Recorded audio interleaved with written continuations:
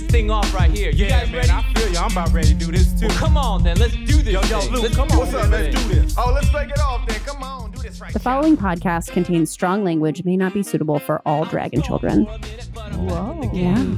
See?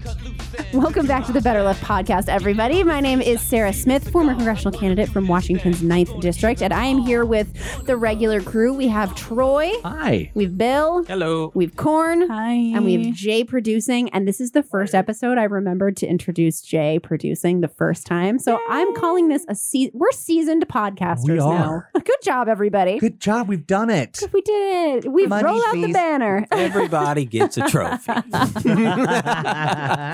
So let's get started with everybody's favorite segment. What the shit? What the shit? What the sh**? Yay! It's time. And for anyone that's new, this segment is where we talk about some crazy shit that's happening in the world. It's just things that kind of made us go, what the shit is going on in the world? And so we've got a couple. And both of them are mine. Yep. Yeah, me. Good It's all job, about- me. Good job, you. That's the sound of me giving myself a high five. I'm not clapping, but in my heart, I am. Thank you. Heart claps. Which I think is a condition. So think it's let's start out with the first one. We need to talk about this. It's extremely serious. It's extremely important, Yeah. especially to millennials and young folks everywhere. Like me. The Disney remake of Aladdin was terrible. It was terrible.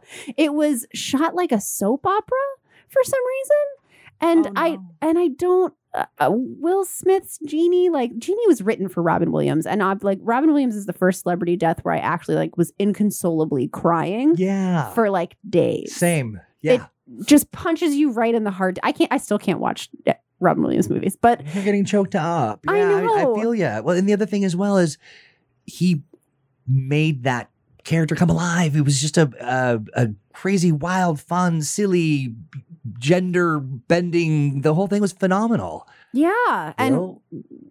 Will Smith's Genie just didn't make me. It lacked the whimsy.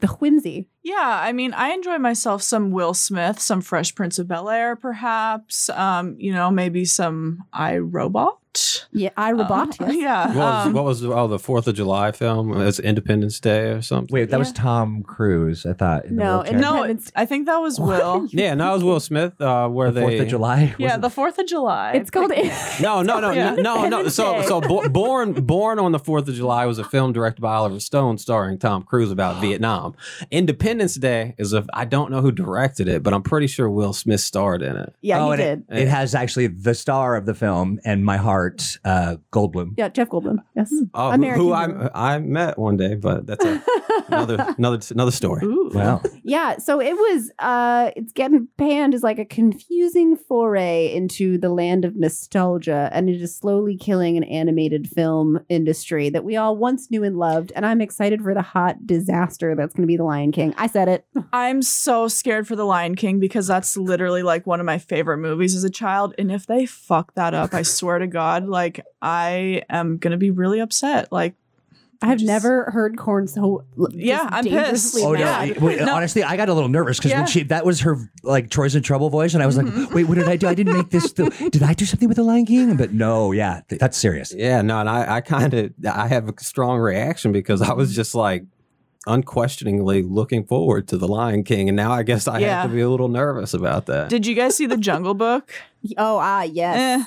Right? I forgot. I love that when I was a child. No, the new one. Yeah. Well, yeah, no, Yeah. the original when Yeah. it was released, it wasn't. It was black and white, and no, just kidding.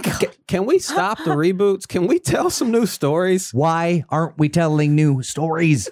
There are so many authors and aspiring artists and screenwriters who are out there who are pouring their hearts and souls into their scripts. Stop remaking 90s animated movies. You cannot make an animated movie into a live action movie because animation gives us all the magic of pen strokes that we can't do in real life. I don't think Will Smith can actually turn into a camel, so it's going to look weird no matter what we try to do. And how much are these people getting paid? Too much, millions of dollars. To not have any creativity or new ideas or anything? Oh yeah, I mean, the whole enterprise just underpins old Hollywood, the old Hollywood that's been paying to get their kids into Harvard. Exactly. One final thing on this, and also they've been really pushing the boundaries of creativity and actors and getting them to do some stuff. Maybe a riff like you wanted to see the Marvel comic stuff come to life in the MCU, but we're done. Like new things or nothing. I want to be real clear too. We haven't seen this movie, but Oh, I was going to ask. You want to describe what we did see? Oh, we saw enough. Yeah.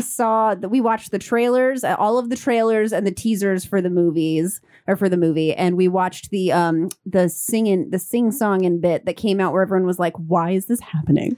did you also see Will Smith on the Ellen DeGeneres show? No, I missed. Oh that. no, he was wearing like a genie pants. And they're like, yeah, I haven't seen one of those in so long, and making penis When you jokes saw it, were you worried for him? Is he like, were you like, someone needs to talk to Will? Is he under some kind of... Well, it felt like 2002 funny.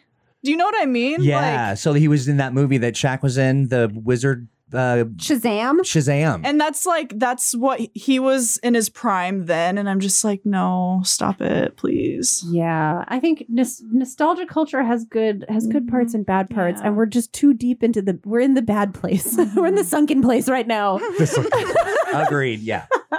So the next part of our what the shit that really got me, there is great news that happened, and I know that our what the shit's like usually bad, but this is one that made me go, oh my god, of all the states, this is the one that's picking up the charge. Amazing. There was a judge in Mississippi who has blocked their 6-week abortion ban. Yay. And thank you. My favorite was what he wrote. He wrote, "Here we go again," wrote U.S. District Judge Carlton Reeves, who previously ruled against Mississippi's 15-week abortion law in November after concluding it was unconstitutional. Reeves wrote that the United States Supreme Court had repeatedly held that women have the right to choose to have an abortion before the fetus is viable. A fetus wasn't viable at 15 weeks, he wrote, which meant it wasn't viable at 6 weeks either. Thank you, homeboy. Thank you. It's a what the shit logic? Yes, What? out of Mississippi, which I did not expect because it's part of that belt of states that's passing all these laws. I was like, that sounds like something coming out of like New York State and less like Mississippi. The ACLU and Planned Parenthood are gearing up to sue the state of Alabama as well over their same abortion ban. And I'm going to reiterate to everybody that's listening, donate to places like the Yellowhammer Fund. Go listen to episode 4 if you're looking for more spaces to get involved or donate, because this is now we're in the push. Now we're here. So there is a very special event coming up, and as a part of our sort of contribution to the world, it is tied to raising some funds for Yellowhammer. You are going to be, Sarah, 45 years old. Mm-hmm. Yes, I am going to. My 52nd birthday is coming up. Yes. Very shortly. Very proud of you. Thank you. You look fantastic. You are very moisturized, but you're also very committed to supporting Yellowhammer. And we'll have some information on our Facebook and Twitter. We'll talk about it a little bit later. But yeah, it's a phenomenal group. What they do is amazing. So as far as this case goes, will it be appealed then? So they're filing the lawsuit to fight back against the law, and it'll basically make the law unconstitutional, and it will reverse it. And this is why judge races matter. Judge races matter. This is why we talk about all the time how every office is important. And I know it's kind of like the trope, right? Everybody's telling the dog catcher's important, but for real, but really, it is important. Well, and I also I'd love to hear any opinions on, like, can we just go ahead and start an effort, or is there, I'm sure there might already be an effort underway to just legislate abortion. Oh, Yeah. there is. Yeah. And this is the thing that I want. So we talked a little bit about, I think before we've talked a little bit about local races and why they matter. So what we really need to do, and this is going to sound weird, but bear with me, we need to flip governor seats blue, and not just like any blue will do. We need to flip them BLUE, deep progressive blue, because what we can do is we can have Congress. If we also have a well-stacked Congress, they can call for a convention of the states. What that means is Congress and the Senate, or all of Congress, the House and the Senate, can't participate in the convention of the states, but the governors do. It's when the governors collectively get together and they scramble their little brain meats around until they come up with amendments they want to make to the Constitution. And then they submit the amendments that they've made to Constitution. I believe they're ratified by committee. But we can do this and we can pass as many as we want. There's no limit. And so if we have deep blue progressive governorships, we can straight up amend the Constitution to fully legalize and constitutionalize abortion. Sarah Smith, that is incredibly interesting. I didn't know that. There's so much sort of arcane, things. That is a really awesome protection against. So sounds like a very plausible path forward. Another path forward would be Congress just passing a statute. Right. That's the easier way, I guess. But if the reason I get excited about the Convention of the States is because you can also have them overturn Citizens United. You can have them constitutionalize single payer. You can have them constitutionalize education for all. We can do this. Why? Maybe we can get into this in a whole discussion. Why aren't we? Because we have legislators with no backbone and we don't have enough governorships flipped from red to progressive blue. And one thing that I want to make really, really clear, and I think it's actually really important to highlight here, is these states passing these pieces of legislation, they know they're going to get overturned. But let me tell you what's happening. If the Republicans really wanted to get rid of Roe v. Wade, they already would have. It already would have happened. They don't actually want to because they recognize that bodily autonomy component. And the reason these states are gearing up and doing this is because, let me paint a timeline for you. And this is my tinfoil hat theory and what it looks like for me as someone who is formally on the inside of this. So what it looks like is these states are passing these pieces of extreme abortion legislation, and they know they're going to get overturned just in time for the 2020 elections to heat up so they can start lighting a fire under Trump's base and go, look, the Democrats still want to kill babies. And that's what they are going to lean into in all these local elections and all these congressional elections. How do you think they're going to fight back against the progressives that flipped those seats from red to blue? So the notion that you would play the populace in that way and create life and death circumstances is so callous. I am stunned that I shouldn't be surprised, but every day you learn something horrible. Well, and the thing is, you can say a lot of things about Republicans and the terrible things they do, but they are fucking strategic. They really are. They're great organizers, and they've been planning this for a very long time. And they have litmus tests. Like there's this Illinois Democrat, I think Dan Lipinski, who is supposedly a pro-life Democrat or like an anti-choice Democrat. And why is there not a litmus test for that? I feel like women's rights women's bodily autonomy being a litmus test is just it feels gross to say it, but like our ability to choose. But if you really want my tinfoil hat theory, look at the timing of this stuff.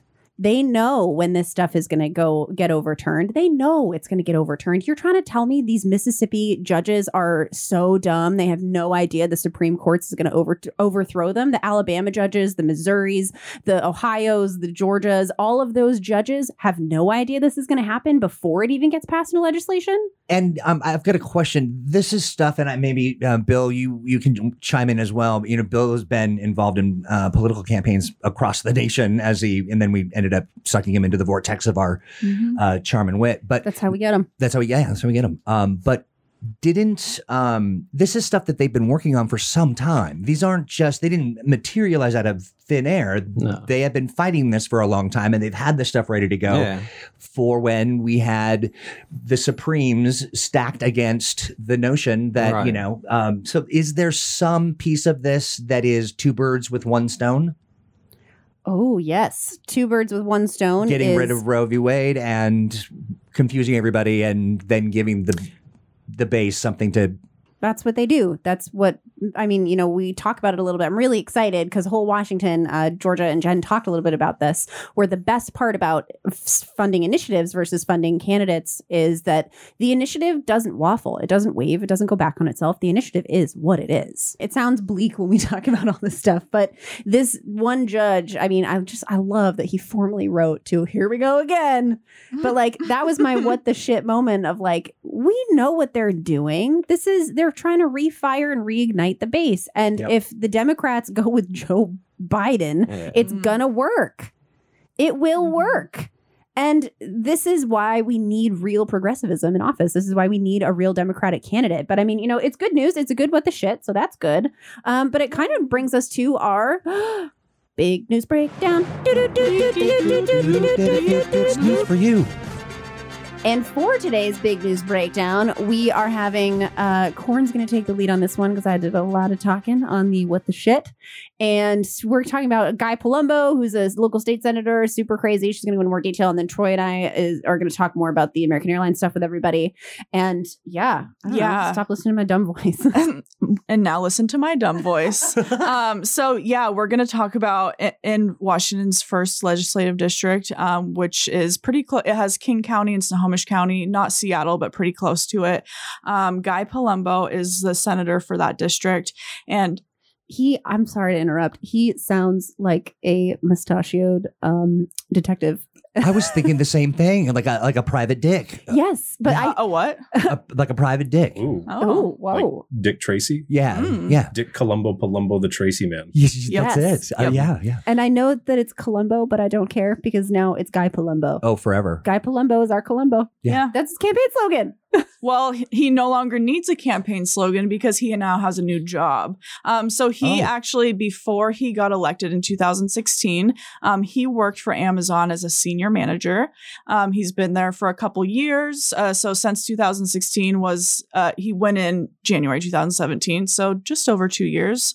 And he is going back to Amazon. So he did 2 years as a state senator and is returning to his previous corporate employer, Amazon, with a higher job title. And yes, he's the director of public policy for Amazon, which is basically fancy word for lobbyist. Okay, cool. I thought it was slob knobbyist, but also I wanted to also say we might need to do that. But we need a private investigator to get on the case. We need Columbo. We need Columbo on this case. So I just want to throw this out there, Sarah. I think you ran for Congress. I heard that anyway. And what? There was a sister candidate on our slate, Alexandria Ocasio-Cortez, and the person she ran against is now a lobbyist too. It's almost like this is what they do. It is almost like this is what happens. Why aren't you a lobbyist? Because I railed so hard against corporate money and the effects that corporate cash has on our political system that I don't think any of them want to touch me. And I did not make friends in the corporate PAC environment. And that's a place where if I don't make any friends, I'm super okay with that. And so Guy Palumbo, he did not take that stance. So during his Senate run, he took donations from Jeff Bezos himself. Also Mackenzie Bezos. Boo. Who is Mackenzie's the ex-wife? That's the ex-wife. Yeah. But they both donated. And so some of the things he did while he was in office, he blocked the capital gains tax in Washington state earlier this year. Boo. Yeah, it's pretty bad. Yeah. And then also earlier this year, he put in 2 amendments. We had a school funding bill here in Washington state, which basically would have made it easier for districts to raise taxes to get the things that they need. So at 1:30 in the morning, he put in 2 amendments to slow things down. One of them, in the morning, yes, like late nighttime, like should be in bed, but he was being a naughty little Palumbo.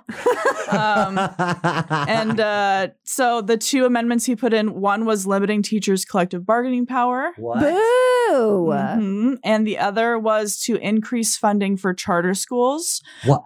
Why? So that directly impacts Amazon in a good way because they have talked about how they want to start their own schools. Amazon Prime Now, K through 12. Yes. No. Wait, so you're saying that Amazon is getting into the school biz because they want to sell products and train their future workforce is really what they're probably doing. Killing me with this. So I hate this because the only thing I can imagine is that Amazon's idea of a curriculum involves, did you meet your quota? Were you able to ship out enough products? Were you able to do these kind of things and prepare them? So I guess well, finally, we'll have proof that geometry does no good for children Right. in their factory jobs. And then Robot Mom will take care of the rest. Oh, perfect. But it'll get delivered in 2 hours or less. So Their education. yeah, right. One of the other things, so he actually scrubbed his Twitter as soon as he resigned, and then now his Twitter says, I'm the director of public policy, and all of his tweets are gone now as senator. Well, that's the way the internet works, because it never remembers. Yeah, it's just gone. But it, it seems pretty shady. But I wasn't able to pull up the receipts. But one of the things he always tweeted about that really irritated me, which maybe somebody can pull this up for me, is he would always talk about how the solution to homelessness in Seattle was these tiny houses that Amazon sells. And that we could just get them. He literally would talk about this and how that was the solution, is that, well, Amazon has these super low cost tiny houses. Let's just buy them all from Amazon. This is okay. So I read a series of books by the great and incredible and amazing Margaret Atwood. You will know her for her famous series, A Handmaid's Tale. And the series, one of my favorite series ever, is called Oryx and Crake.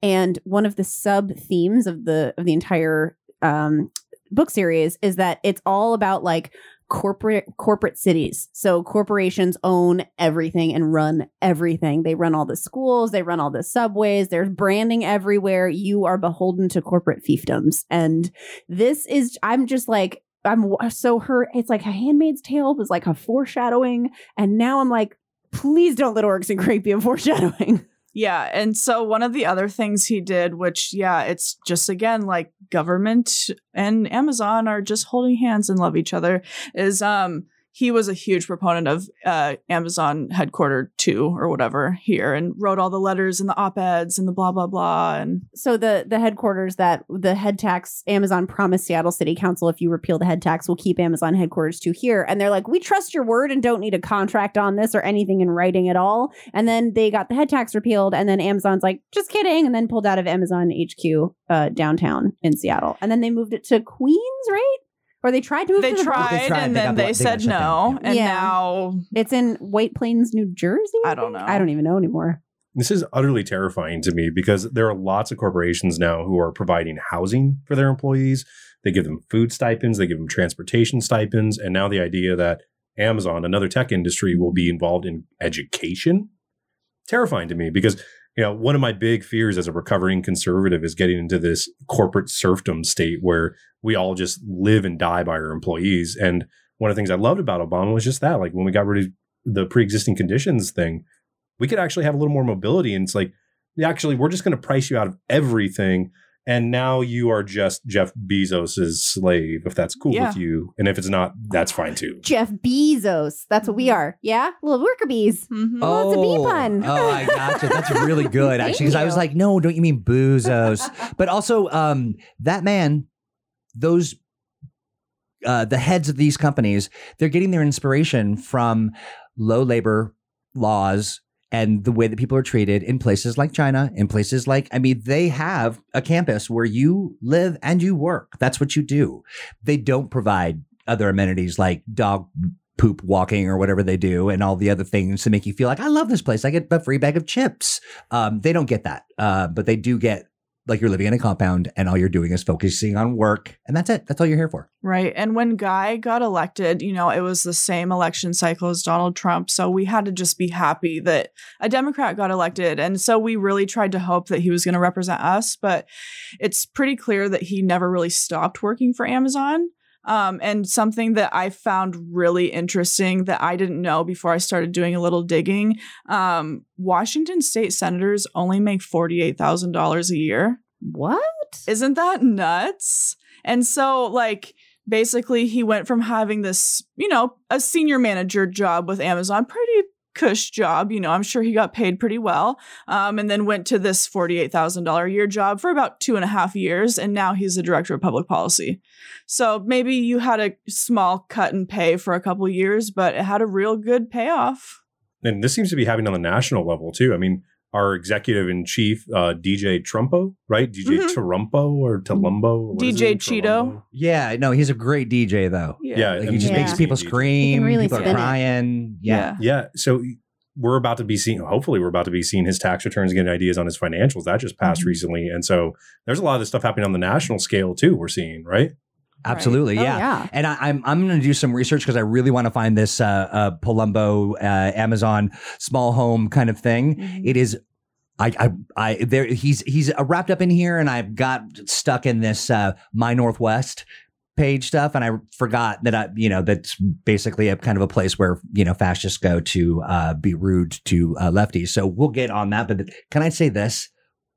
Wow, Corn, you have been all over this, watching your Twitter and seeing what was going on, having it piped into Discord has been like watching a prize fight. It's just been boom, body blow, boom, body blow. Well, because people in the first district are pissed because it's like, we kind of thought this might happen, but like, wow, it really did happen. And it happened in 2 years, and he's just bailing and going to Big Daddy Bezos. Like, Going it's back. it's really disappointing. One thing he did do that, like, okay, I will give you props for this, Mr. Guy. So filing week in Washington State was just a week or so ago. And so if he would have done this before filing week, it would have gone into a special election. And so that would have meant that the seat was up and it could have gone to a Democrat or a Republican. He waited to resign until just a couple days after filing week. And so because of that, now instead it will go to an appointment process.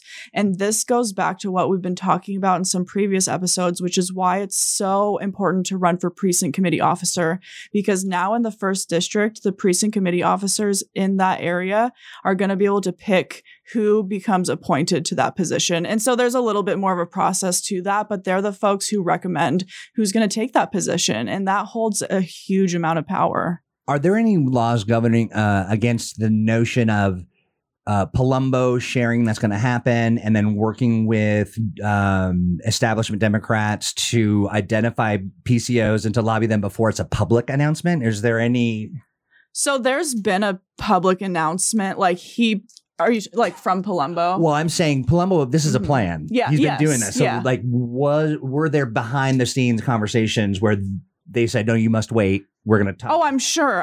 And here's what I'm hearing, like it could go a different way, but probably what's going to happen is the guy who holds the representative seat for that district will get appointed to the Senate seat, but then that means there will be a representative seat open for that someone. makes sense leadership wise. Mhm. It's just interesting because I think of Sheree Lascelles, and Right. they No. were not expecting a Sheree, so it really messed up their kind of And that could easily happen in this race. Is that so the guy that is running as a representative but if he were to run for appointment, anyone else can run for appointment too. You can go to your first district Democrats meeting and say, I want to run to be the senator. And you have to live in the area. And Yeah, you have. We'd have to look into that, Yeah. but I think you would. Yeah. Yeah, so this is, trust me, as someone who lives 2,600 feet from the district line Right. in the 9th District of Washington, where I ran, for a state legislative district in Washington State, you have to live in your LD, but when it's for the congressional district, so the CDs, you just have to live in Washington State. I have a little jingle that I'm working on to help this person. Corn kicking Palumbo, and Palumbo kicks corn.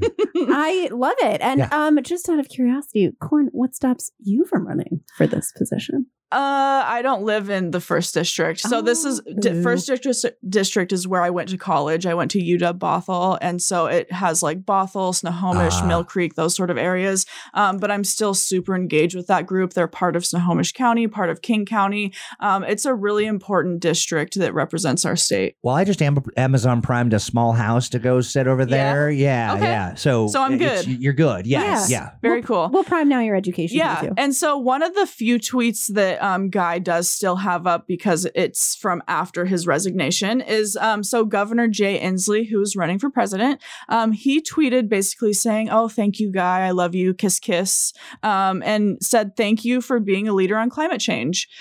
So I'm going to be super honest. I'm not really familiar with how much Guy has or hasn't done on climate change. But I tweeted him asking basically, okay, you're the director of public policy now for Amazon. You're also a leader on climate change, allegedly. So what is Amazon going to be doing to address climate change, which there's a group of Amazon employees who, at a recent shareholders meeting, they actually tried to talk to Jeff Bezos about this, that they have the request that, please, Amazon, can you take climate change seriously and develop a plan to address it? And he wouldn't come to the stage. He wouldn't listen to them. Hey everybody, it's Corn from the future popping in. So since we recorded last time, I actually have some new developments for this story. So a really rad gal named Hillary Morales, she is 29 years old, working class, super progressive. She's actually going to be running for appointment for this seat. So even though Guy obviously sucks and he's going back to Big Daddy Bezos, this gives us an opportunity to elect someone who's going to fight for progressive values. She believes in single payer. She believes in tuition-free college. She believes in fixing the regressive tax code here in Washington State. And that matters. And so since we have this opportunity, it is critical that each and every one of us, if you live in King County, if you live in Snohomish County, you can call your county council person and let them know that you want Hillary Morales appointed for the 1st legislative district seat. So you can call them, you can tweet them, you can write a letter, whatever works for you. We're going to be posting information on our Facebook and Twitter on how you can do that. But just know that this is really critical. The vote is going to go down on June 27th. So as soon as you hear this, please reach out. Yeah, it's really funny too, because just yesterday, one of our other hosts, Jason Grove. Just to intervene, yesterday's date for us right now in the future is May 24th. Right, yeah. Mm-hmm. But we're in it right now. Right. It's like we're really here, but yeah. It's hot on my mind. I don't know. They just had a die-in at or as we call him, Bezos's balls. Is there 2 or 1? There's 2. Don't care. No, there's 2. There's 2 of them. No, I'm talking about Bezos. Oh, I don't know anymore. I hope there's, I know he's got 2 artificial ones he put in downtown Seattle and he filled with green space and called it good. He may have 2 artificial ones after his ex-wife got done with him Hey, we're keeping that. Just half anyway. Anyway, but they just had a die-in down there to help protest some of the environmental impact that Amazon has been having. And it's under Extinction Rebellion, which I believe is the Greta Girls, right? Started in, give me a nod here, Sweden. Germany. Billy. Oh, it's Greta Thunberg out of Sweden. I thought it was Germany. We'll look into that. Germany. But yeah. You also hinted at a really awesome thing. We're working, this is a network. It's not just us. And we've got people who are in the trenches right now recording and figuring this stuff out. But these people, Extinction Rebellion, they're working hard and they're organized and they're here.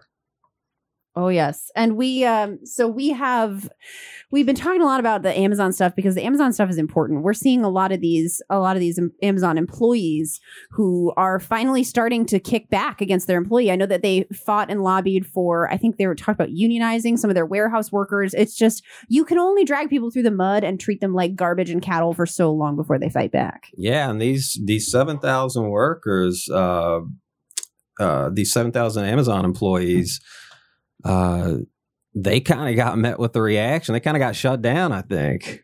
Talk a little bit about that because this is important. The shareholder proposal that Cassidy brought up is just kind of asking the most powerful man in the world or the richest man in the world with one of the most powerful companies in the world, that the world in which he's the most powerful person with the rich company is dying around him and because of environmental issues. And we need a plan for that. And the reaction that the employees appeared to take the route of reason. When you're talking to power, often reason is insufficient. And recently, I think we might have a person that we like the 7,000 Amazon employees to meet. Can you introduce them? Well, absolutely. So, Bill and I are always on the lookout for people who can provide like a master class on key important issues. And we're out there scouting, and we found a guy. You might not be familiar with him, but he is the international president of the Transport Workers Union of America. His name is John Samuelson. He was caught in the midst of a sort of a TED Talk where he was sharing some thoughts and opinions. I kind of would like to just play a little bit of it because I think that it really encapsulates sort of the vibe that I think we want to try to empower everyone with, but better left to him. Let me play it. $300 billion last year. $3 billion. Okay, so $3 billion. You've done this with all of the concessions that you grinded out of us through bankruptcy and through that concessionary deal, and even with that, you're still making $300 billion.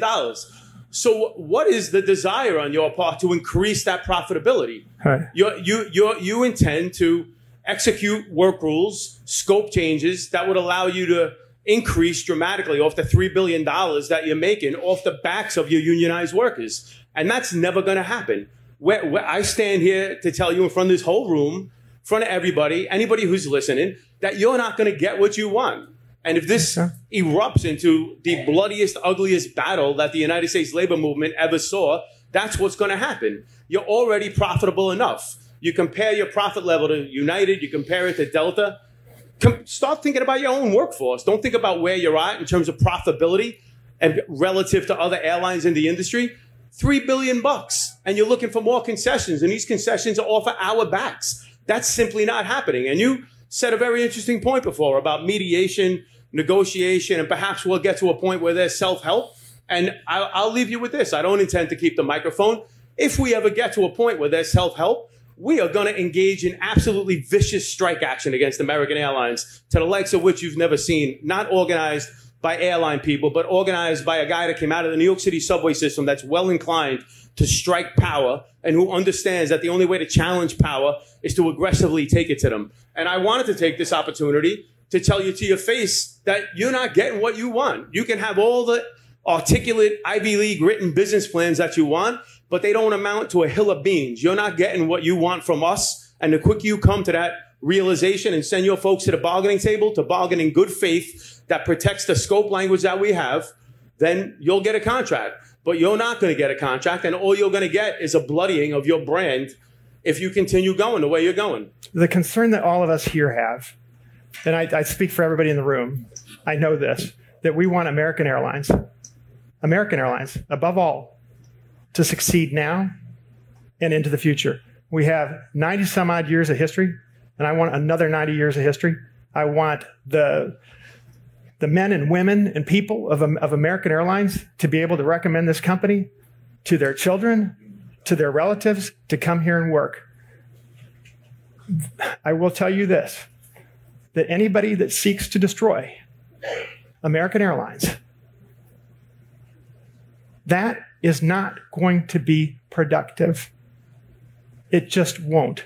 We have to be able to work together to see the views of both sides. And believe me, I will send people back to the table. There is no problem with that. And I'll tell you what, the rhetoric that says, hey, we're going to go to battle, it's not who we can't live this way. There's not one person in this room that doesn't want, not one unionized person that doesn't want American Airlines to be profitable. Right. But you made $3 billion last year. $3 billion with the current contracts in place, which means you continue forward with a high level of profitability. But that's just not good enough for you. You want to make more than $3 billion, and you don't want to do it off of your back. I don't see you giving away salary anytime soon, but you want to strip our ability to take care of our livelihoods and take care of our children. John, and when I talk about attacking American Airlines, right, obviously that's talked about within the confines of a collective. So that piece where he's like, people like that look to destroy, you saw him ramping up, and then he was like, and I'm just going to say that's not a very nice thing to do. And let me just say something real quick. For anyone that's flown, I have a couple of friends that are not flyers, and I myself travel a lot for work. I travel a lot because I like to travel, and I will tell you something. American Airlines is one of the first airlines to rob you of legroom so they can squish more bodies into their metal tube filled with people meat flying 10,000 feet above the earth. Right. And if they're doing that to the public that they're serving to provide this phenomenal service, you can imagine what they're doing to employees who are just hanging out on the inside, just trying to make it work. And it is the worst. Like when I fly for work, I cannot stand American Airlines. And when I fly for work, I straight up, I'm not even paying for my ticket. And I'm like, nope, I will fly Spirit Airlines before I fly y'all. I'm not here for this service. I want to talk real quick. I just want to say John Samuelson, the 140,000 members across airline, railroad, transit, universities, utilities. What you did when I watched that, I was gobsmacked because I was like, wait, no, you can't. You're just gonna be a badass and you're gonna say, no, I'm sorry, sir. We've been here before. We're taking it to power and we'll bloody your brand.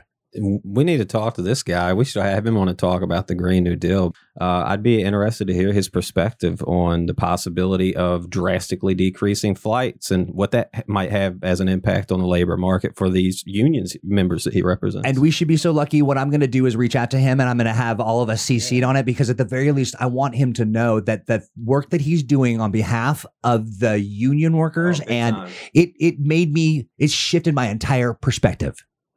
Also, if you're one of the 7,000 Amazon workers that is asking for Jeff Bezos to please act on climate change, like we'd love to talk to you too.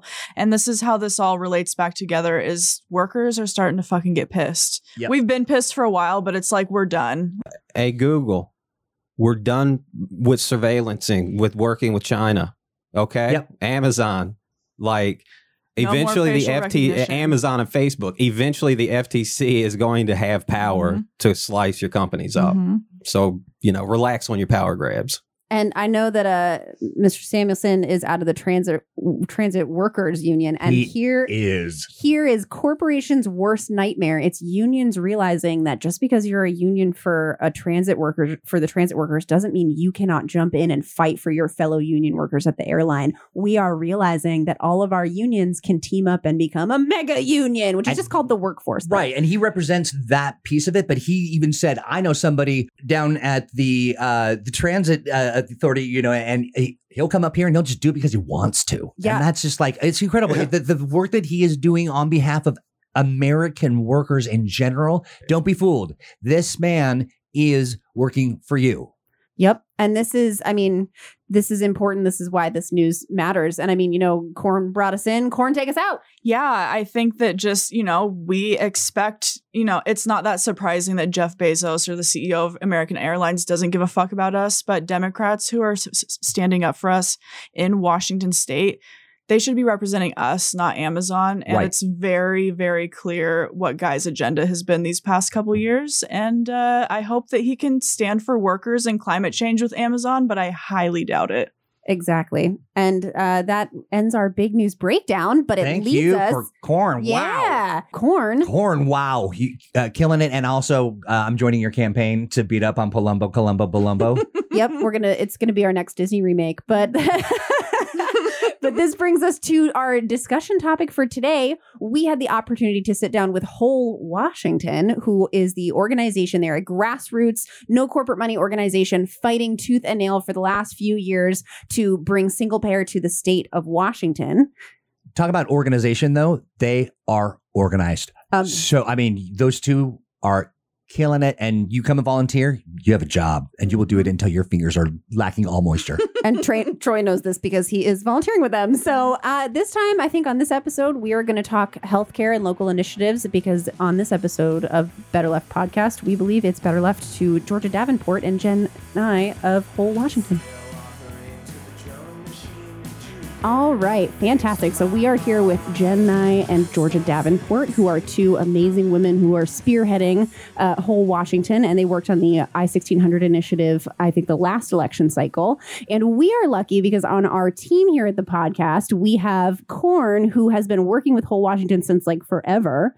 Yes, forever. Basically forever. And she is very excited about this interview. So I am going to let Corn take the lead on this discussion, but we're going to talk a little bit about Whole Washington, what they do, why state initiatives matter, and we're going to talk about how that leads into Medicare for All on a national scale and how working together as states is going to help us get Medicare for All passed nationwide. And we're going to talk about some other stuff that's going on here in Washington around healthcare. So, Corn, take the lead. Yay! So welcome, Georgia and Jen. Thank you for coming. Thank you. Yes. So why don't we just start with talking about who you guys are, what your roles are in Whole Washington, and kind of just what Whole Washington is. I'll go ahead. I'll go first. So I am the campaign director. I started with Whole Washington in 2017 after working for 735. Initiative 735 was the initiative to overturn Citizens United here in Washington State. After we kind of knew that we were going to win the last 2 weeks of the election. So we started talking about what we wanted to do next. And healthcare was the number one most important issue for most of the campaign staff, because none of us had healthcare through the campaign because it's simply too expensive for grassroots campaigns to provide healthcare to their staff. So being that we knew a lot about initiatives at that point, we thought, why not start an initiative to bring single payer to Washington State? And so that's how we got started. Yeah. And for anyone who is listening outside of Washington State, can you kind of just explain what an initiative is?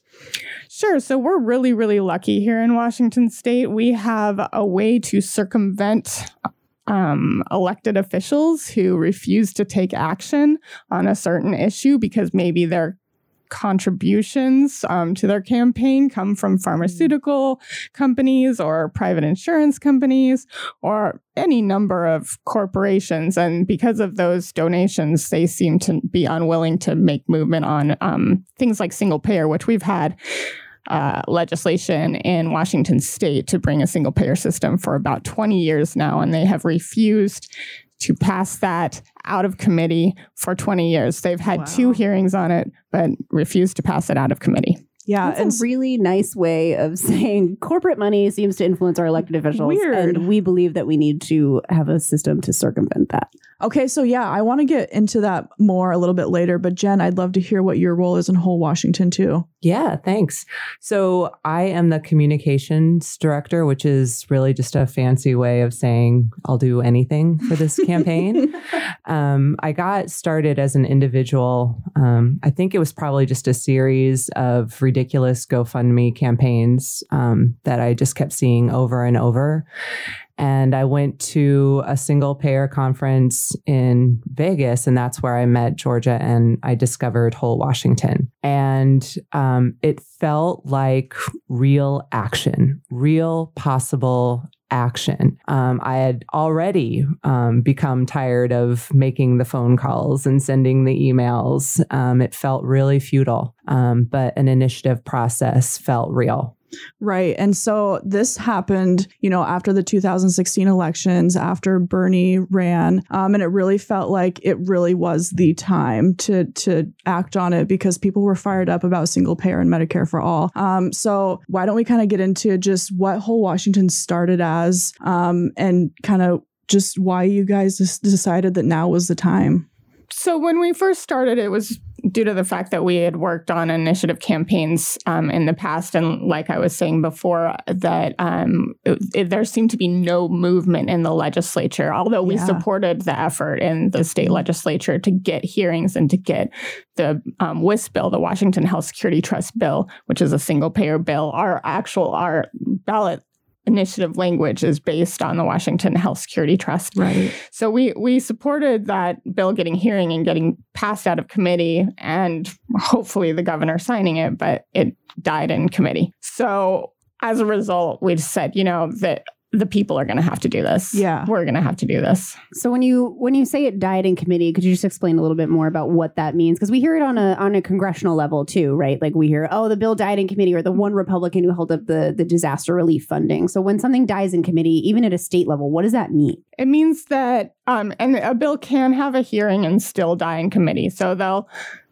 listen to people testify in support of a bill, but then the chair and the members of that committee in Washington State and other states and nationally, that'll be the healthcare committee, will refuse to let it go to the floor for a floor vote of all the legislature. So these are people who supposedly have specialities in healthcare. Specifically in the House committee, we have Eileen Cody, who is a nurse, and she, every single time we talk to her about it, she says that she supports single payer, but then she never lets the bill out of committee. And she's the chair. She could push it forward. But she does also get lots of money, campaign contributions from pharmaceutical companies and health insurance companies. Surprising. Yeah, this is happening on a national scale too. Like this whole death of bills in committee happens on a national scale. So when we read these headlines and say, "Oh, it just died in committee," or if a bill never, you see hearings and it never goes anywhere and you never hear about it again, that's because the chair has made the choice to not let it go to the floor for a vote. And they can say and do whatever they want, but big moneyed interests on all levels of government, and it matters in state government too, because it happens there too. It can really hold up bills and kill them before we even have a chance to talk about them.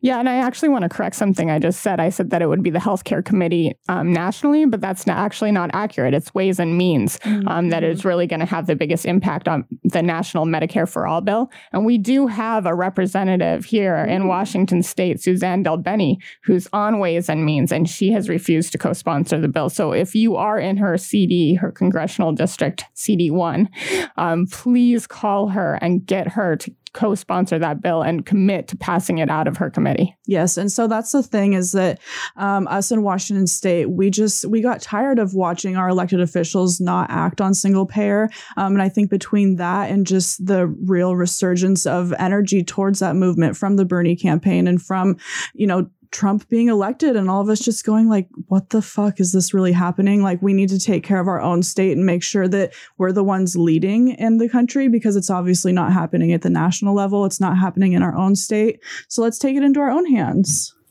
And one thing we heard, and I believe it's Cantwell that uses this excuse a lot. I think she's really happy to say that states have to go first.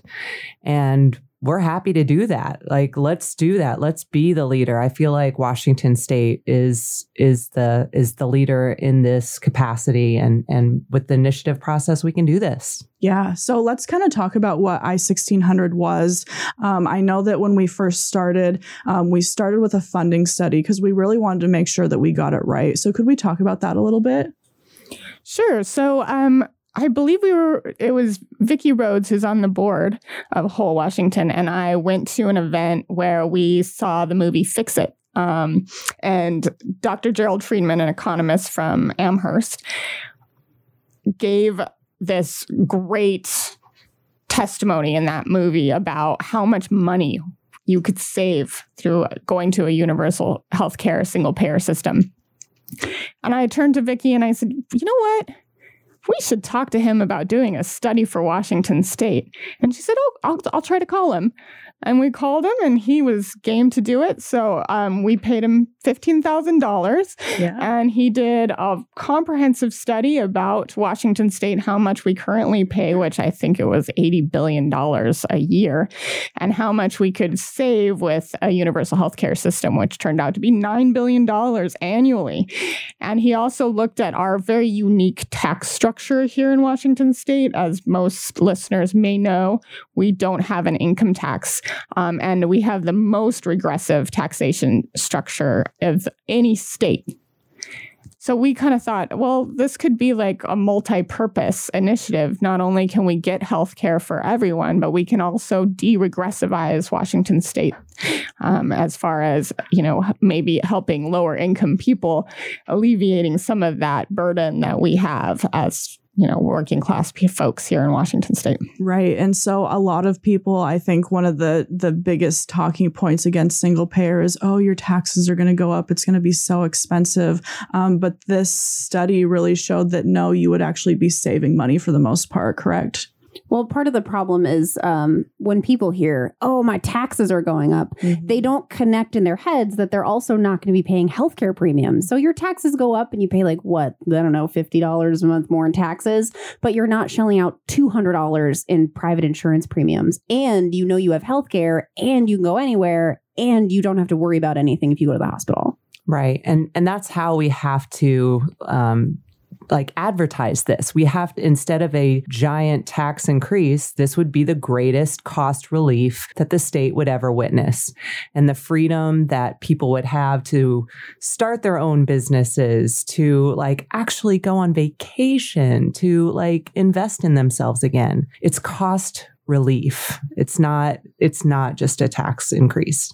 Yeah, I like to use the metaphor of a car. So, like, let's say you have an old junker and somebody is saying, oh my goodness, they're going to take your car. Yeah, but we're going to replace it with a much nicer, much newer, much more efficient car. So that's one point I would like to make. And I'd also like to point out that on our website, you can actually go and see how much you will save.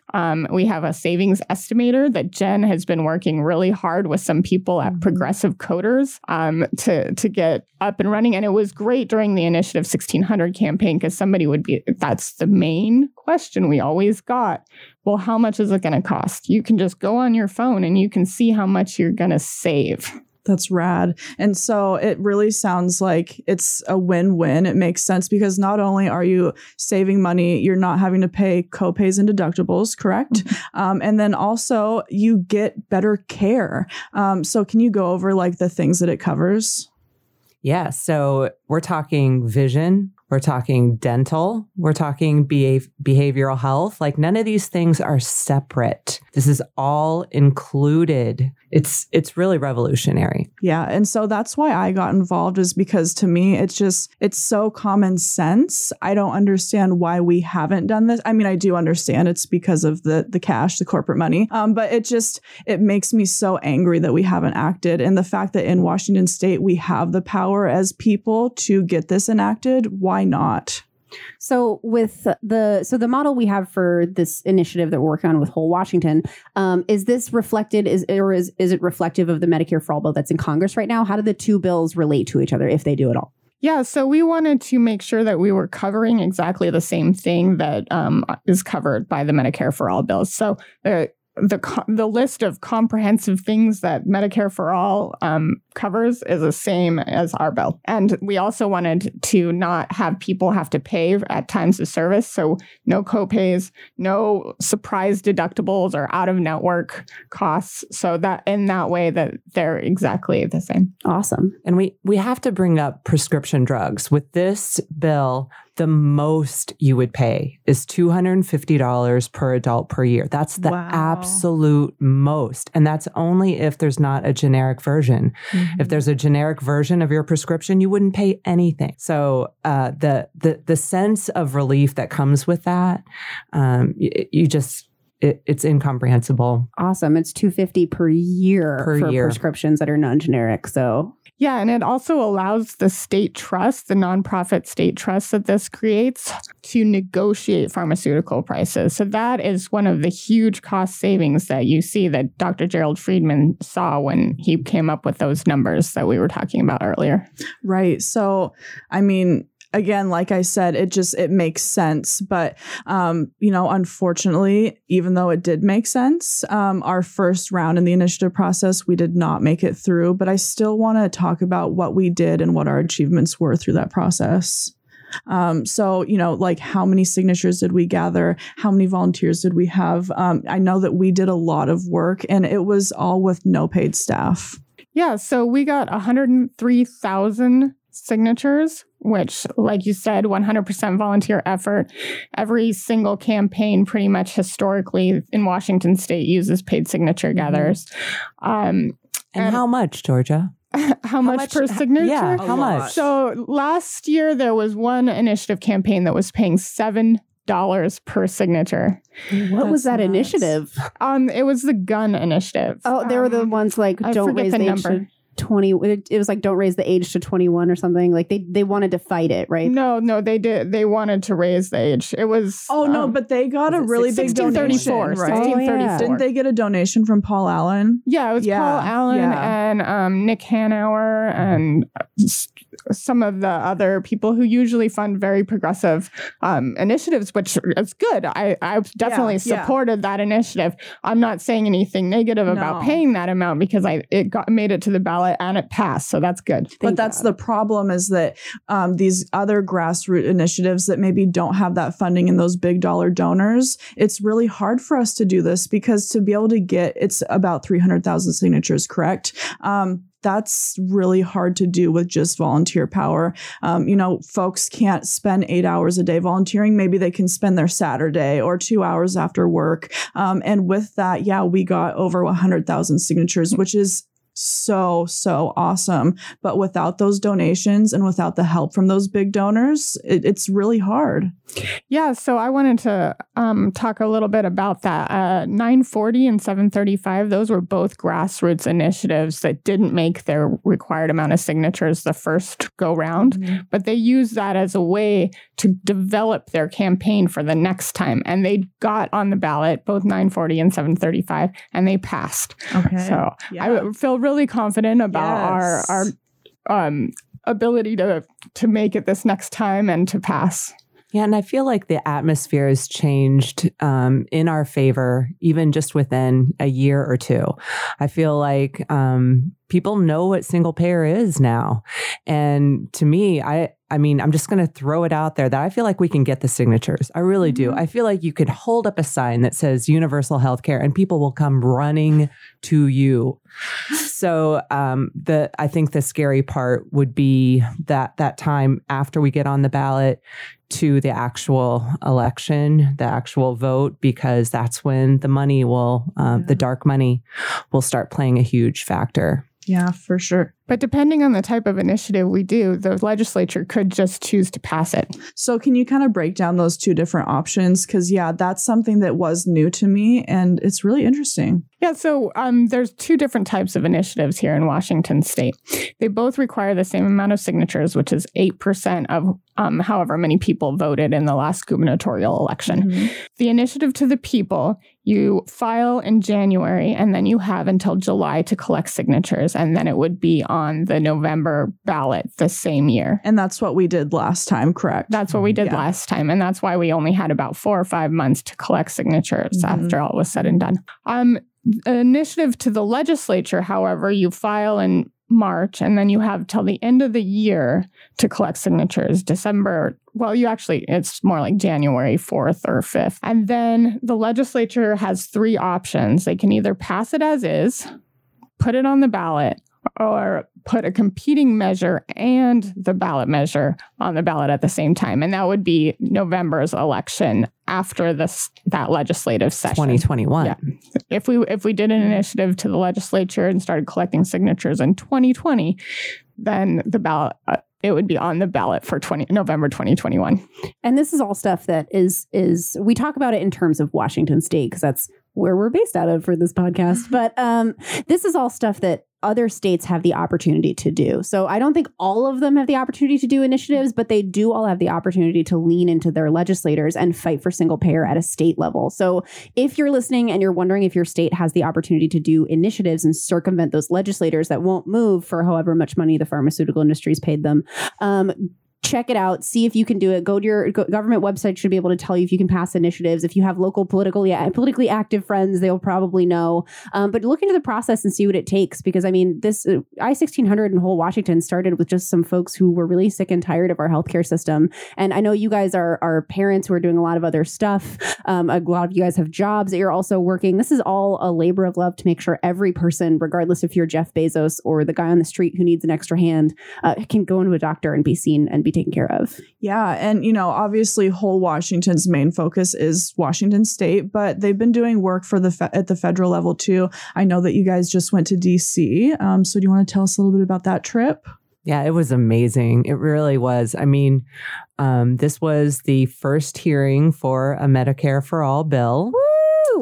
Yeah, and it was held in a very tiny room, so we weren't actually in there able to witness the testimony, but there was an overflow room full of supporters, and we got to meet a lot of connections and some other United States elected officials, and so that in itself was very inspiring. And then the very next day, we did a lot of just door knocking on all of our representative stores and leaving materials there, trying to meet face to face.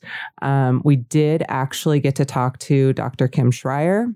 Ooh. Whoa, that's new. I mean, it was great that she met us last minute, but I don't feel like we moved the needle. Well, and let's break that down for anyone who's not familiar. Kim Schreier ran in Washington's 8th District, and she ran on a platform of being very in favor of Medicare for all. She's a pediatrician. Right. And so now that she has been elected, she's vanished. I live right on the border of the 8th and the 9th congressional districts in Washington, and she is a ghost. She is nowhere. I can't find her. And just throwing it out there, I really am not intimidated by the fact that someone's a sitting congressperson to run against them. Just throwing it out there. Yeah. And so one of the things that's really infuriating about it too is that isn't it like one of the most expensive races in the country that was spent for the Washington Democrats? And she's standing for what now? I actually have not seen any headlines or information with her anywhere. I think she was in one thing about, what was it? About a thing? Climate or corruption? I don't remember. About a thing. Yeah. About a thing. A thing. She says she's going to introduce her own bill because that's what we need is just, another bill. Yeah. More bills will help solve this problem. No, and her bill will be way better. Oh, okay. I'm sure it will. It'll be tons of universal access to healthcare. Exactly. Yeah, she's calling her bill Medicaid for all. And it's actually a public option bill. So not the universal health care bill, which we really, really need. And public option bills don't actually do a lot to reduce the administrative costs of healthcare, which is why we are very strong. Whole Washington is very strongly behind Pramila Jayapal's bill because that creates huge cost savings and it is actually truly universal. And so that's the thing, whether it be folks who are running for president, folks who are representatives or senators, a lot of them who even just say, oh yeah, I co-sponsor Medicare for all, or I support Medicare for all. When you actually press them on their support, they say, well, there's lots of ways we can get to full coverage, or, we could have a public option or this or that. That's not good enough. Yeah, that's really one of the things that's very frustrating for me when I'm talking to elected officials is they will say things like that or candidates. Oh, yeah, I support Medicare for all. And then you say, well, will you co-sponsor 1384 then? Oh, well, no. That I have my own bill. And so you have to be really careful when you're talking to different candidates and elected officials, because when I say Medicare for all and when I say universal health care and single payer, it could be wildly different from what they are defining as Medicare for all. So first off, I have my own bill too. His name is Bill Ramsey. So whatever. But also, so going back to in Washington State and also someone who is running for president, Jay Inslee, he's the governor here in Washington State. And he actually just put forward, and I believe it passed, was a public option bill for Washington State. And a lot of people were pretty impressed with his movement on this. But again, it's not enough. Did you do air quotes when you said public option? Yeah, right. Exactly. And that's the thing. It's barely, is it even a public option? It's not. I'd love to hear what you guys think. It's not. It contracts with private insurers. Boo. So there's no public funded option that would compete with private insurance with this bill. Yeah. So it's more of our tax dollars going to for-profit insurance companies. And I wonder if he's even read the definition of public option, because the definition of public option is a nonprofit, state-run insurance plan that competes with private insurers that anyone can opt into. And I have a lot of questions about the bill as it was passed, actually, because if you read Section 6, I believe it says that the only people who can participate in the program are people who make 500% or less of the federal poverty level and who currently get their insurance through the exchange. So it is not even public. Now that provision, it says that it's no longer a provision in 2021 in that section. So I'm not sure after 2021 who even qualifies to be part of the plan. Are you saying this might just be an incremental change that's a great headline Right. for Jay Inslee running for president? That is exactly what I'm saying. Yeah, weird. Very He weird. checked a box. And so that's the thing, is that not only does it look good on his resume, but it also makes,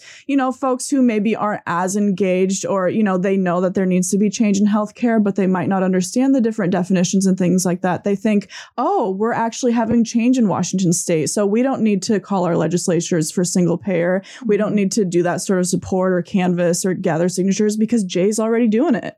And this is the kind of tricksy thing that legislators like to do. It's a fun game that they like to play where they're like, oh, that other option is too extreme to pass ever. So I'm giving you this much more reasonable option. And it feels reasonable when they explain it to you because that's their job. Their job is to make everything seem reasonable. And a lot of them are very good at it. They've been doing it for years. But what happens is they slip in a lot of these provisions and these extra statements. And then people don't realize that after 2021, we have no clue. And honestly, they probably don't even know. But this is really common at all levels of government. So I really urge people to at least make sure that if someone else is giving you a backup bill or an alternate bill or their own bill, make sure you sit down and take the time to go through it. And it's dry, or like have a friend who's like a super nerd and like loves reading legislation. Make them do it and give you the boiled down version. That's whatever you can do to get it done. We're all pointing at Georgia right now, quietly. Super nerd.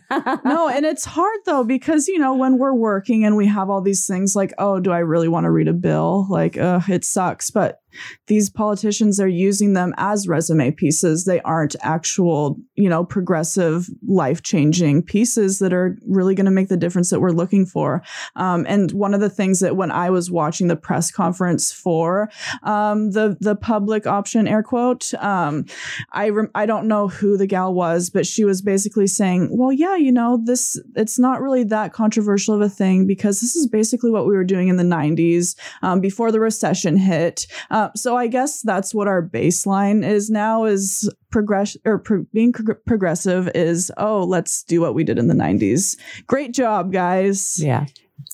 Was that Eileen Cody by chance? It probably was. Was. So she's the representative from the 34th legislative Where I live. district, West Seattle and Vashon. Right. And I've spoken with her many times about it, and she was one of the authors of that faux public option bill. Mm-hmm. Yeah. And this is the kind of thing that we see a lot too. I mean, Corn just articulated it perfectly. She's like, a lot of us are working and don't have time, and it's exhausting. And what a lot of these politicians are doing is they're I call it weaponizing the apathy. Mm-hmm. They're weaponizing our tiredness. They're weaponizing our exhaustion. They're weaponizing our compassion exhaustion. They're weaponizing our outrage exhaustion in order to get these lesser bills passed, in order to take advantage of our current state of affairs, which is tired.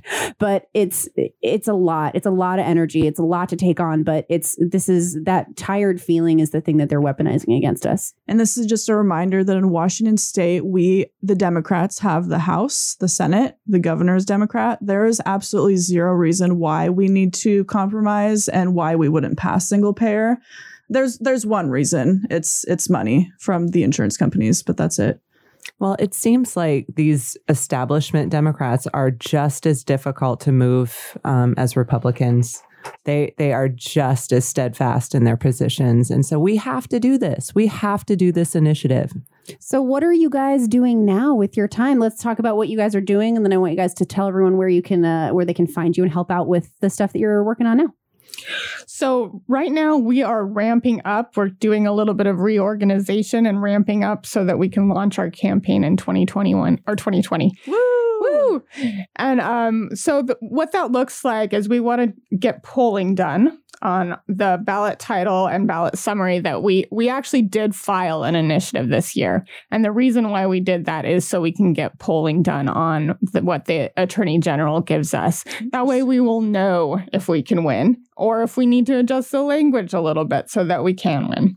And yesterday, actually, my vice chair, the vice chair for Whole Washington, and I went to Olympia to a hearing to challenge the ballot title and summary that we got from the Attorney General, just to tweak it to make it better. And now that we've got, I think, a pretty good summary, and description, we're going to do polling on that.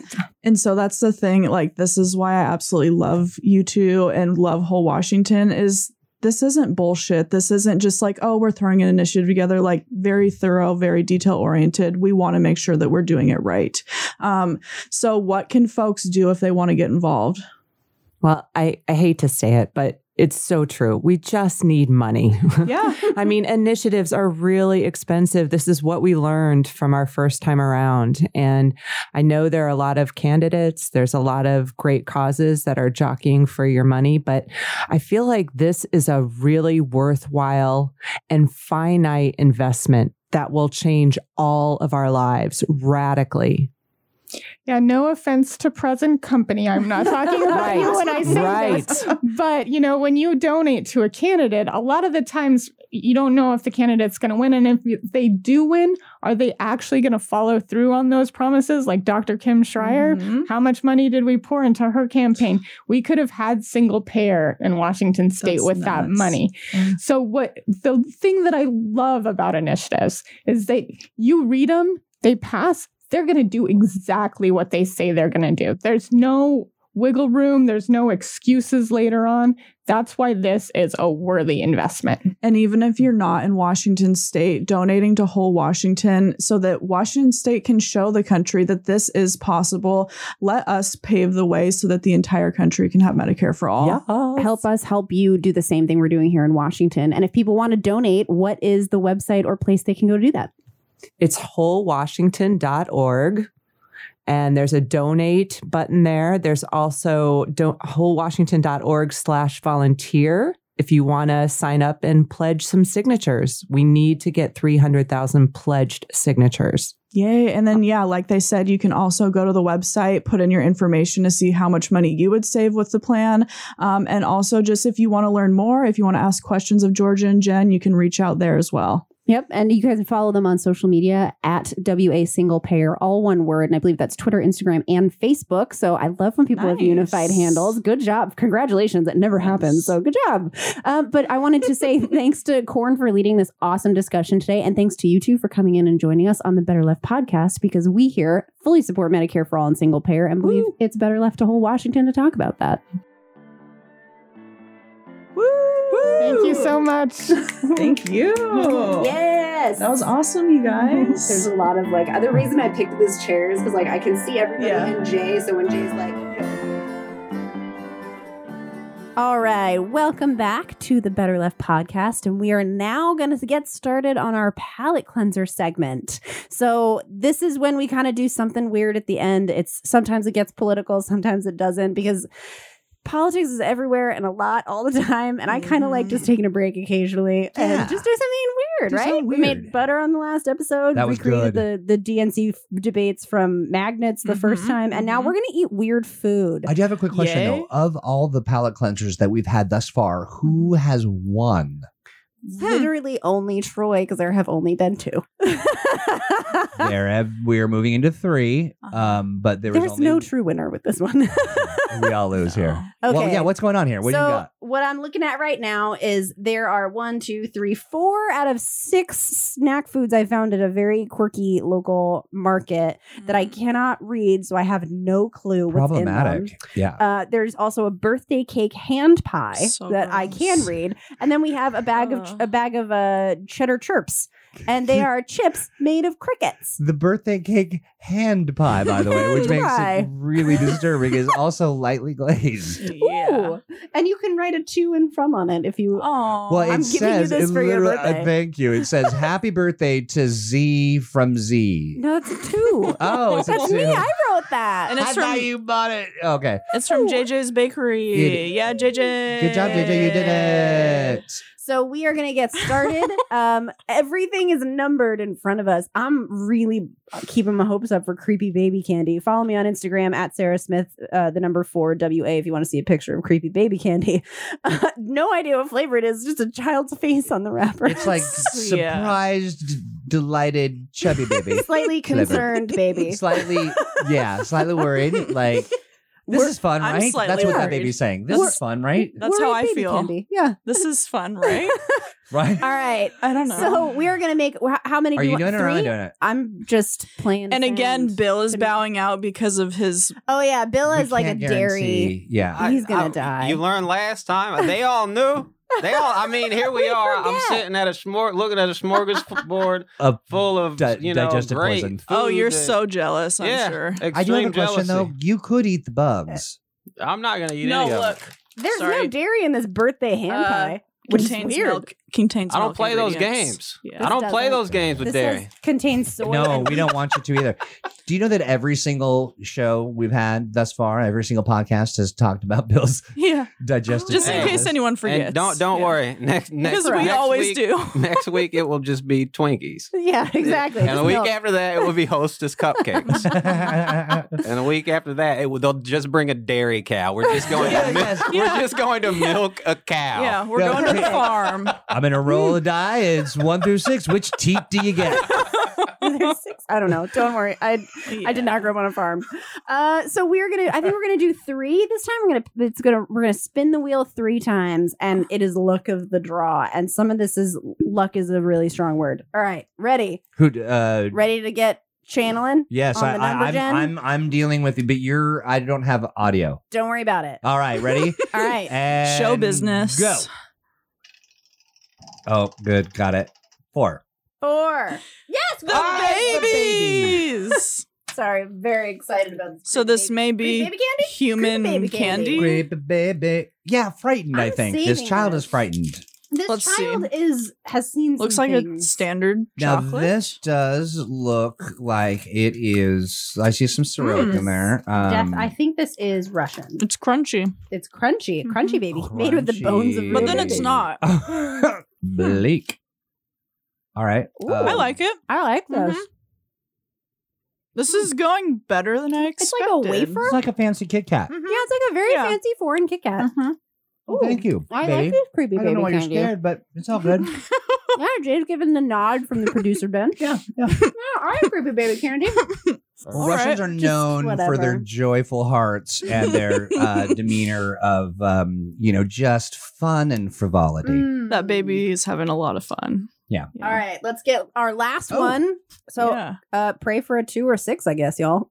Ready? Yeah. Spin that wheel. Prayers up. Go. Mine's faster.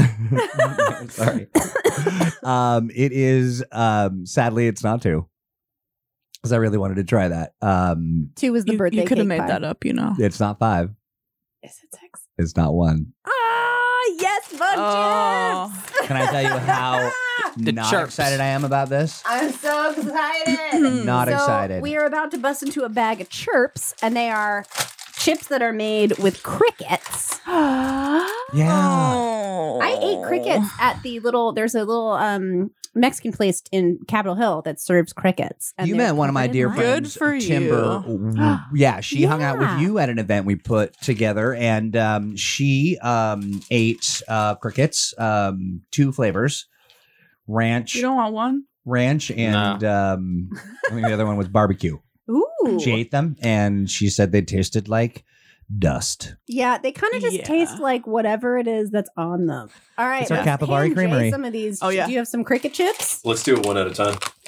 All right. Okay. And I'd also like to just note that there's a lot of dusting on this because it's probably It, Oh, I does, didn't it smells a smell bit it. plasticky. I don't want to smell it. Don't smell it. Yeah, I'm not going Don't to. say it out loud. Let Corn eat it. Smells like crickets. No, it No doesn't. way. Okay. How do you know what crickets smell like? Because Don't judge me. When I was a kid, I used to go to a bait shop all the time and had crickets. Yeah, and like they do have a distinct smell. I don't Smell think I that, can Bill. eat this. Okay. Bill, This is- smell it. It smells like crickets. Yeah, I could see it. So a little bit. You could also This say is- just a little bit of blah. I'll go first. All right. do Who it. wants to I'll rip do the it. Band-Aid off? Uh, Corn is very. it's not excitement. We're It's getting not a joy. bobble. You know, It's not bringing. I would her never joy. eat it, but it's not that bad. You're not gonna have Interesting. seconds. because like corn's cardboard. a little fussy in the food Yeah. department. Oh, and so very. Very yeah, particular. yeah, not adventurous. All right. No. All right, ready? Troy's turn. Right. We all have the Yeah. same look so Yeah. far. All right, two for two. It's like, oh, shocking. There's a chip in my mouth, Huh. and I have to chew it now. It's in Yep. there. That's texture. It's kind of like wet cardboardy, though. Yeah. That right? was left out. That you know Which it's a is what it grasshopper. smelled like, too. I legit So- am like not thinking about what I just. Yeah. It was a I grasshopper. feel like I'm gonna vomit. Like it's not. A young grasshopper. I feel like it's. Oh, All right. all right. I'm your doing turn. it, y'all. I'm the Sorry. adventurous eater. Bam. Oh, they are expired, too. Oh. Whatever. It's the yeah. It's Yeah. it's like cardboard Yep. that someone left some cheese dust on. Yep. Ooh, that aftertaste. You're not a beer drinker, and you're like, give me that stat. So- Yeah. Yep. so- I'm like, I'm gonna need that. So right can now. we agree that we might want to recommend that whatever company is currently grinding up grasshoppers to put in chips, maybe not do that? Maybe we should change our dream. Or just do something better. We've had a lot. I mean, we make food out of a lot of Garbo's, stuff, and I know that there are a lot of bugs around. So let's just pick a fresher I am bug. gonna eat the rest of this Yeah. candy that corn. We need a real palate cleanser. This is a legit one. Mhm. So, Cool. but this is our the end of our podcast. So thank you guys so much for tuning in because Thanks, pals. we do truly believe it is better left to you. Thank you so much. Have a good night. Wow, that was good. Heavy stuff. Yeah. Good. And we are going to When the day seems short, nothing of significance to report. You haven't enjoyed that stuff you bought, you just need a rest. Get it off your chest. I haven't seen a girl cause the crazy shift work, it's all berserk and the bed is empty.